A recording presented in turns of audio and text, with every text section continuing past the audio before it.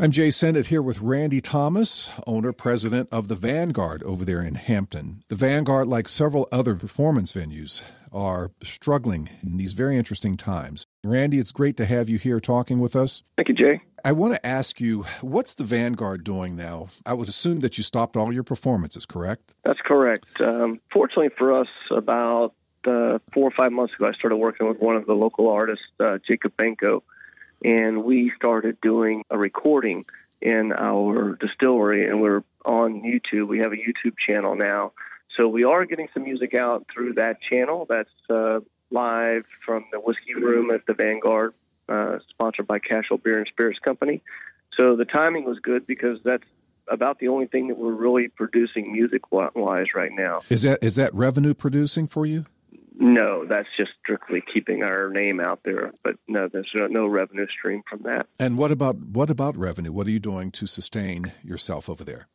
Well, that's an interesting thing because obviously, a few weeks ago we got shut down and we've had no bands in here so long a stretch. We've ever not had music, and we were actually doing okay with, because we're a brew pub, a distillery, and a live entertainment venue. So the brew pub piece of it, we have a 225-seat restaurant.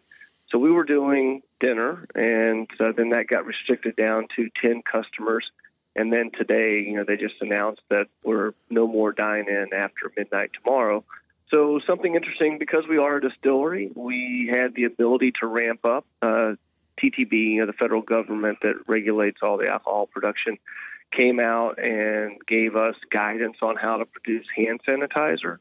So fortunately for us, we do have a new revenue stream, and we started producing hand sanitizer to the World Health Organization formula requirements. So we are manufacturing that in bulk. That's very interesting. Well, hey Jay, on the music note, I do want to put a plug. We are working. So Jacob Benko, I told you about the live series live from the Whiskey Room.